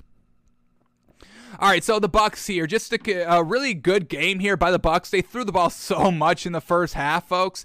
Tom Brady ends up with 51 passing attempts. Jeez Louise. If you're going to give anybody 51 passing attempts, it's Tom Brady. I don't want it to be Zach Wilson. I don't want it to be Carson Wentz. No. Tom Brady is really the only quarterback that I trust, maybe Patrick Mahomes and Aaron Rodgers, to throw the ball 51 times a game. So they were just throwing the ball. They were doing what they do the best, and that's to throw the ball. So I'm not going to knock what the Bucks did here. It results into wins most times than not. So once again, Tom Brady throwing the ball 51 times. I don't care. He went 38 of 51, folks. Absolutely fantastic. 74% completion percentage on 51 attempts. What a game. He had 368 yards on 38 completions, truly slinging the ball around. 4 touchdowns, 1 pick. Let's see where this interception came by Tom Brady. It was the pick 6 right before halftime. So really a clean, flawless game by this Bucks offense. Just unfortunately trying to get a little too cute with the screen, trying to do something with 27 seconds left, real deep in your own end zone. Really not necessary or needed at all. And the Falcons will give them credit for taking advantage of it. Reading the screen, they read it to perfection and then took it to the house. Well done. So great game by Tom Brady. The rushing attack, Leonard Fournette, 13 rushes for only 44 yards. He really didn't run the ball that much. Tom Brady was too busy slinging the ball around. And then who was Tom Brady slinging the ball around to? Well, we had Chris Godwin, leading receiver, 15 catches for 143 yards. Then Mike Evans, 7 catches for 99 yards. Rob Gronkowski, 4 catches, 58 yards, 2 touchdowns, classic Gronk. Leonard Fournette, 7 catches for 48 yards and a touchdown. Man, oh man. So, no Antonio Brown so far, no problem for this Bucks team. They get the win 30-17. And then for the Falcons, what did they do? Well, really just nothing all game long. Nothing really consistent. They scored a touchdown on their first drive, a field goal on their third drive, and like we said, that was really all their points because their 7 other points came off of a pick 6 defensively. So this Falcons offense is just nothing great, nothing consistent. You must blow it up, get rid of Matt Ryan at the end of the year, and truly let this be the Arthur Smith era of Atlanta. We don't know how that's going to look or how that's going to be, but Matt Ryan is not the answer. So Matt Ryan goes 30 of 41. Anything great? 73%. We'll give him credit for that. 297 yards, no touchdown, no pick. He fumbled the ball 3 times, didn't lose any, so I guess we give him a little credit for that. But man, oh man, 3 fumbles. Matt Ryan, hold on to the damn ball, please. All right, Cordell Patterson, leading rusher here, 13 rushes for 78 yards, surprises nobody. Mike Davis, 4 rushes for 32 yards and a touchdown. That was real solid. And who was Matt Ryan throwing to? We had Russell Gage, leading receiver, 11 catches for 130 yards. Kyle Pitts, 4 catches, 48 yards. Olamide Zaccheaus, 3 catches, 44 yards. Mike Davis, 4 catches, 37 yards. Cordell Patterson, 3 catches, 18 yards. And Tajay Sharp, 3 catches, 10 yards. Unfortunately, it didn't do anything good. So, Bucks get the win, 30-17. We can buy Tom Brady. He's still looking great. All right, next game up here is the Jags at the Rams, and the Rams get the win 37-7. We had a bar for this Rams team. We called the Rams frauds last week. We gave them a redemption goal to hit, and this was the goal. Let's see if this Rams team is back in our good graces or if they are still considered frauds. So we needed to see 35-plus points. They hit 37. Bango, bango. We needed to see 3 touchdowns, no interceptions. Matthew Stafford had 3 touchdowns, no interceptions. Bingo bango. We needed to see 250 plus passing yards. We got 295. And the last stipulation we needed to see was 100 plus rushing yards. And Sony Michel had 121 rushing yards. So ding, ding, ding. That's the bingo, folks. The Rams are officially back. A dominant win against a poor team in the Jags. And they did exactly everything we needed to see and more. So bingo bango, the Rams are back in our good graces. They are no longer considered frauds, and this Rams team back on track to get to the Super Bowl. Very well done by them. So by this Rams team, they really didn't get out to a bad start. First drive, field goal. Second drive, touchdown. Third drive, they had the punt. Fourth drive, they're back scoring points, a field goal. And then one more punt by them. And then they're back to scoring a field goal, 16-7 at halftime. After halftime, first drive, touchdown. Second drive, touchdown. Third drive, touchdown. That was the game right there. So thank goodness they got it back on track. A little competitive in the first half. And we're not going to knock the Rams too much for that because we've seen glimpses of this Jaguars defense be really good. Beating the Bills. And then, the defense against the Colts on the road, really solid. The first half defense here by the Jaguars, real solid, kept them in it, but at some point the firepower of the Rams takes over, and that's exactly what happened yesterday. Rams winning 37-7.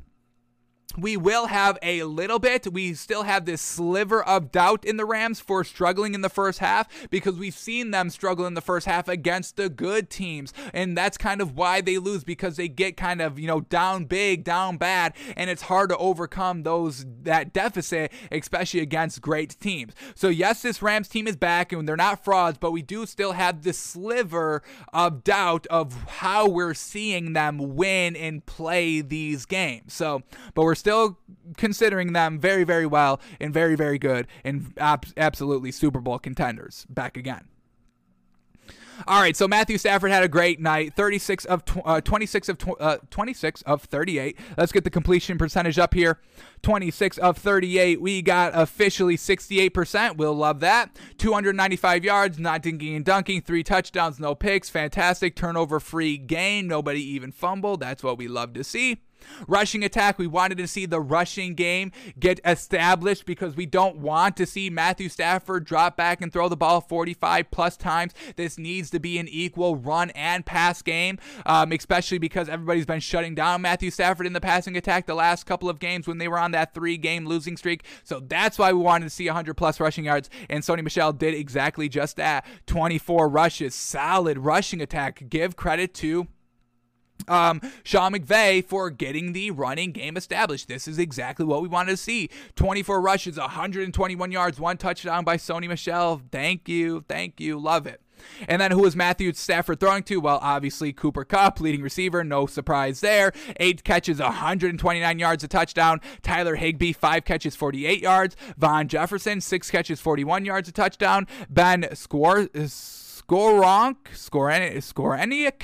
1 catch, 35 yards, and then OBJ, 2 catches, 28 yards, and he had the tug, baby, which definitely should, put OBJ at ease for at least another week before we awaken the monster that is OBJ, not getting the credit or any of the passes he thinks he deserves. So well done there, OBJ, taming the beast a little bit.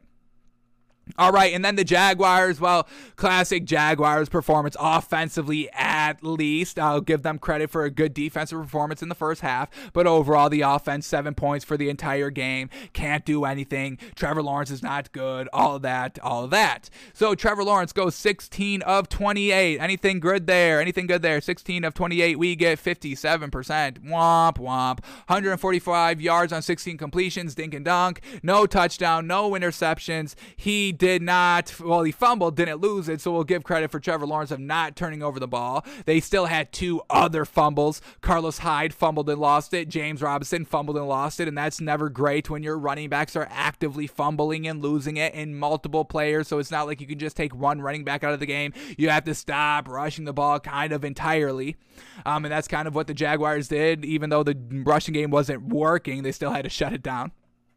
So first fumble is by James Robinson, and it results into 7 points for the Rams. Second fumble here by We got Carlos Hyde results in a touchdown. So 2 turnovers by the Jags results into 14 points for the Rams. Well done for the Rams of taking advantage of all the turnovers. We absolutely love it. Now for the rushing attack, Carlos Hyde, 9 rushes, 24 yards, a touchdown. Womp, nothing great. James Robinson, 8 rushes for 24 yards. Both had a fumble. We had Trevor Lawrence taken off 4 times for 10 yards. Who was Trevor Lawrence throwing to? Well, Laquan Treadwell, leading receiver, 4 catches, 62 yards. Laviska Shenault Jr., 3 catches, 30 yards. James O'Shaughnessy, 2 catches, 13 yards. Marvin Jones, 2 catches, 11 yards. James Robinson, 1 catch, 11 yards. And Jaden Mickens, 2 catches for 10 yards. So Rams back on track. Rams officially no longer frauds. You love to see it. But the Jaguars, obviously they're frauds. They weren't even established to be even called the frauds. They're just a bad team overall. Rams get the win, 37-7. Alrighty, next game up here, Washington at the Raiders. Washington get the clutch win here, 17-15. Raiders try to keep it close. Good game overall. Washington defense is back, folks. Washington defense is back. Washington defense, Dolphins defense, both great last year. Got out to a really bad start this season, has cleaned it up over the last couple of games, and now they are in the fight, in the hunt for playoffs. So shout out to the great 2 defensive teams that are truly getting it done these last couple of weeks. So Washington gets the win, 17-15. A great defensive battle.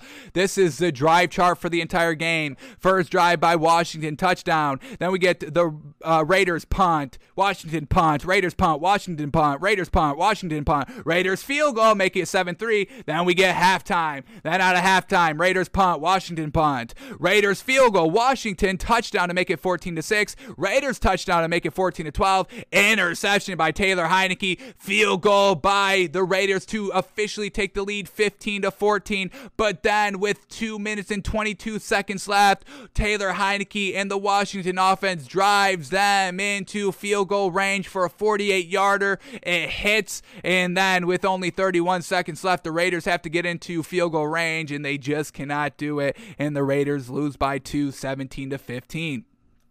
So here we go. Taylor Heinicke, he's been playing really well. Solid game managing football. That interception in the fourth quarter almost lost them the game, but they were able to get the ball back with 2 minutes left, and then he had a nice drive to go down the field and get them into field goal range. So shout out to Taylor Heinicke. He's been balling out here the last couple of games, getting the wins here, complimenting the defense.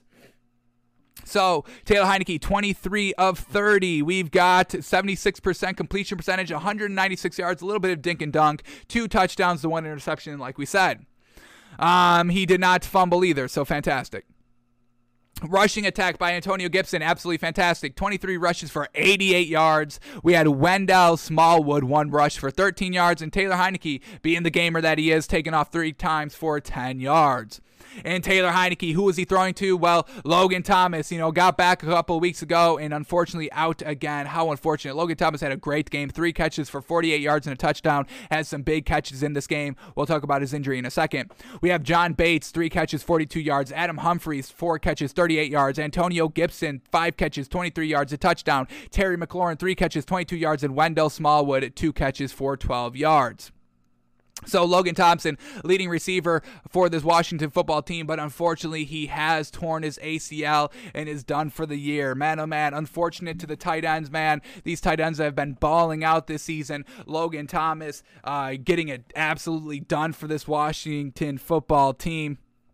Scored the touchdown on the first drive of the game here. Got Washington out to a 7-0 start on the road in Vegas. Shout out to Logan Thomas and hope for a very, very speedy, successful recovery on him.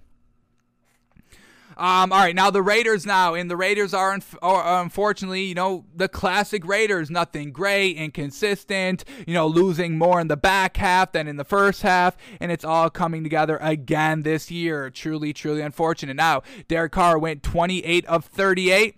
73% completion percentage, 249 yards. All that is solid. No touchdown, no interceptions. He didn't fumble the ball here.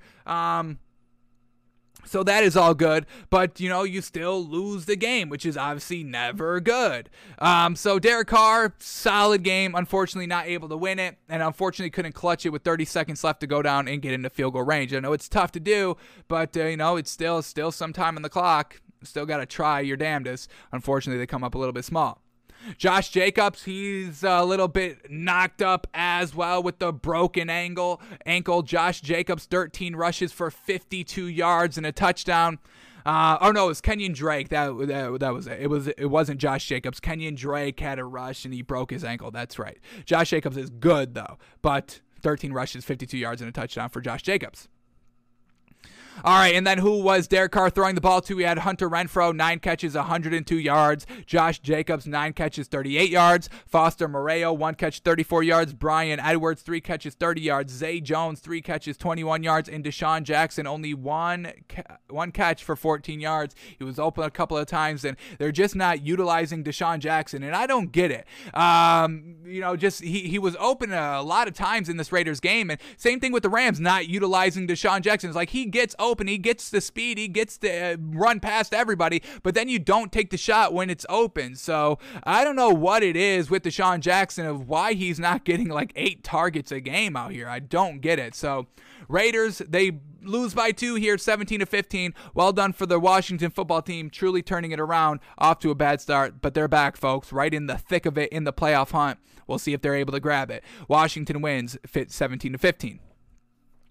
All right, let's finish up these last 3 games quickly here, running a little bit late in the show here. But the next game up here, Ravens at the Steelers, and the Steelers get the win 20-19. Lamar Jackson not playing great all throughout this game. He had a pick on the first drive, but, you're never out of the game with Lamar Jackson. They're down 20-13 with how much time left? Man, oh man, 1 minute and 50 seconds left, and Lamar Jackson takes them down the field and scores a touchdown. Unfortunately, the Ravens decide to go for 2. I don't mind the call right there. You just had all this momentum. You want to make this a true official game-winning drive, and you go for the 2-point conversion. On the road, division rival, I've got absolutely no problem with going for the game win at that point in time. And it was a good play call. It got open. Mark Andrews open, running on the flat there on the goal line. Lamar Jackson just unfortunately overthrew it a tad because of the pressure on him, and that was the game. But overall, it was a decent throw. Just unfortunately, the pressure got to him, and just kind of overthrew it by an inch, literally an inch. He got his fingertips on it. Mark Andrews couldn't tip it back to himself, and that falls incomplete, and they lose the game because of it. But overall, the Ravens, poor offense this entire game. They scored, the Steelers scored 17 points in the fourth quarter. Really, both teams scored their bulk of their points in the fourth quarter. 9 points by the Ravens in the fourth quarter, 17 points in the fourth quarter by the Steelers, and that was the game. Good defensive effort by both teams throughout the game, and it came into the fourth quarter. Classic Steelers-Ravens matchup. So let's start here with the Ravens first. Lamar Jackson goes 23 of 37. 23 of 37. We got 62% completion percentage, okay-ish. 253 yards, 1 touchdown, 1 pick. Like we said, the pick came on the first drive, resulted into 0 points there by the Steelers. Now, it did take away points by the Ravens. They were at the Steelers' 10-yard line. Just a chuck and a prayer by Lamar Jackson, unnecessary. And that's what Lamar Jackson needs to clean up. He needs to learn to play and live for another down. He gets, crazy and just kind of floats it up.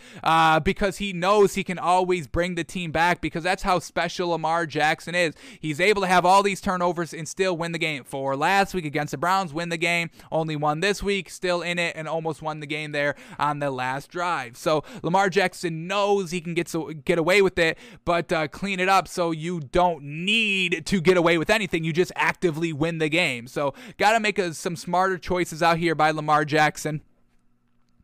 All right, rushing attack. Lamar Jackson was the leading rusher as well. 8 rushes for 55 yards. Devontae Freeman, 14 carries for 52 yards and a touchdown.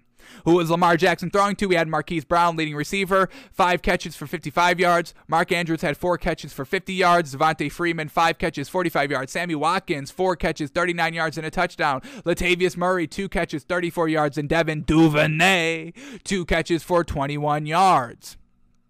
And then for the Steelers here, Big Ben played his best game in the fourth quarter. How crazy is that? Big Ben is back. No, I wouldn't go that far.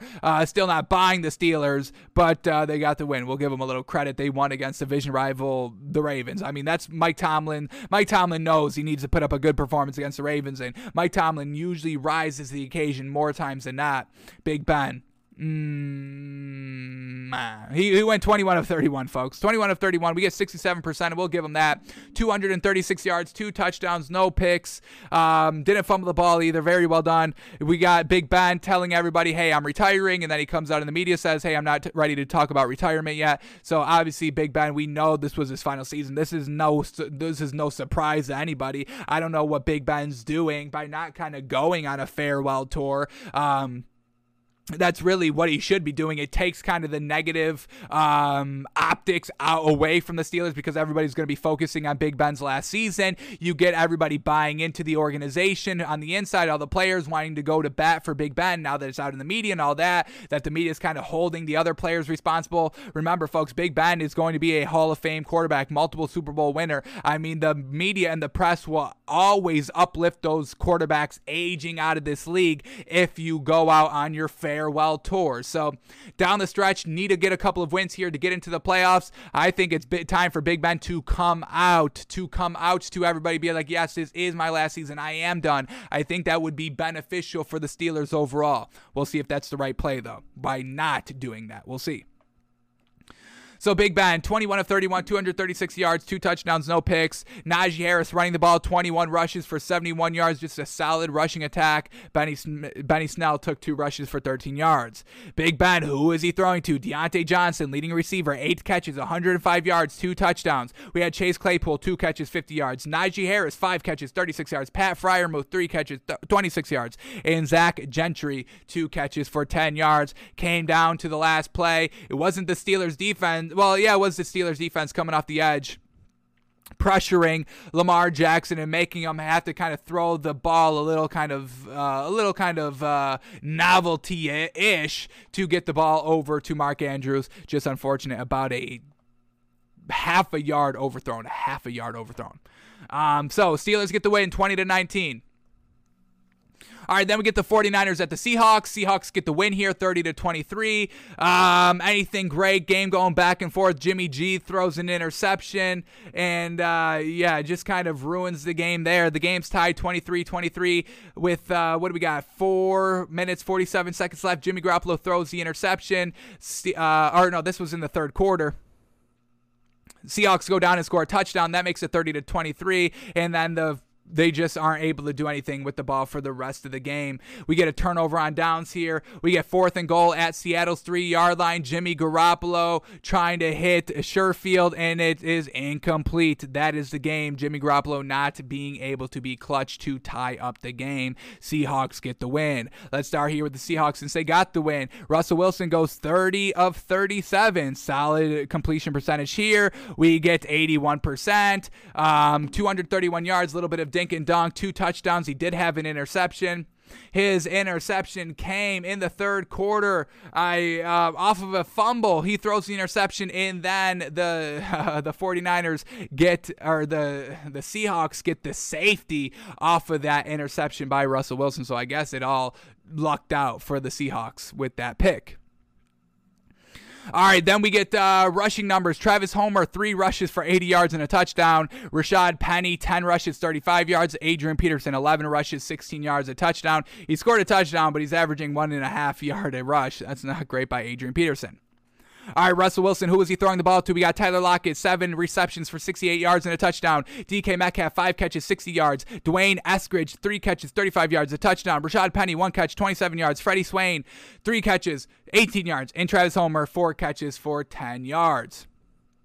A lot of fumbles here by the Seahawks, twice by Gerald Everett. First fumble in the first quarter results in 7 points for the 49ers. His second fumble results in a turnover on downs on the final drive by the 49ers. All right, now for the 49ers, Jimmy Garoppolo just could not play hero ball, but he went 20 of 30 throughout the game. 20 of 30, we get 66% completion percentage, 299 yards, 2 touchdowns, the 2 interceptions. First interception comes in the first quarter, missed field goal by the Seahawks. Second interception comes and results in a touchdown in the third quarter to give the Seahawks the 7-point lead and ultimately the 7-point victory. All right, the rushing game, Elijah Mitchell, 22 rushes for 66 yards and a touchdown. Jimmy Garoppolo, who was he throwing to? We had George Kittle absolutely light it up. 9 catches for 181 yards, folks, 2 touchdowns. Then we had Brandon Ayuk, 3 catches, 55 yards. Kyle Juszczyk, 2 catches, 21 yards. Eli Mitchell, 3 catches, 18 yards. And Trent Sherfield, 2 catches for 16 yards. Seahawks get the win, 30-23. 49ers could not hit the game-tying touchdown at the end of the game. And then after the game, it tells that Tyler Lockett had a really touching meeting the day before the Seahawks won. So this was on Saturday. So Tyler Lockett being a nice team leader out here for the Seahawks team, trying to turn around this team. Seahawks are still in the hunt for the playoffs. It's going to take a miracle, but they're still in it with this win. So Tyler Lockett being the leader in the locker room, we'll see if that changes anything for the last couple of games. All right, and then the last game of the night, the Sunday Night Football game, the Chiefs at the Broncos. Chiefs get the win 22-9. This Broncos team, just their offense, man. We give credit to Teddy Bridgewater, but under pressure, Teddy Bridgewater is not good, folks. When he's got all the time in the world, he can make all the throws, and he likes to push the ball down the field this year. But when he's pressured, sheesh, Luis, everything goes out the window, and you just get nothing good out of him. No chance at any big plays, no chance at any escapability. He gets overwhelmed by the pressure and usually throws it away more often than not. So the Chiefs, close game all throughout until halftime. We had a 10-3 game going into halftime, and then just the Broncos could not really put up any meaningful scores. They get down 22-3 because of a pick six, and that's really the game right there. So let's start here with the Broncos and Teddy Bridgewater. Teddy Bridgewater goes 22 of 40, folks. Not good. 55% completion percentage. He did have 257 yards. We'll give him that. 1 touchdown, 2 interceptions. Womp womp. The first interception came in the third quarter, resulted in 0 points. And then the second interception, like we said, was the pick six. Unfortunate, kind of really the game ruiner for the Broncos. Rushing attack, Javonte Williams looking absolutely magnificent. This is why stick with Melvin Gordon? What are we doing there? Why get rid of Phillip Lindsay first place? Why go with Melvin Gordon in the second place? And now you need to get rid of Melvin Gordon because Javonte Williams is the real deal. Rookie running back here, 23 rushes for 102 yards. Fantastic. Mike Boone, 4 rushes for 35 yards. And Teddy Bridgewater took off 4 times for 17 yards.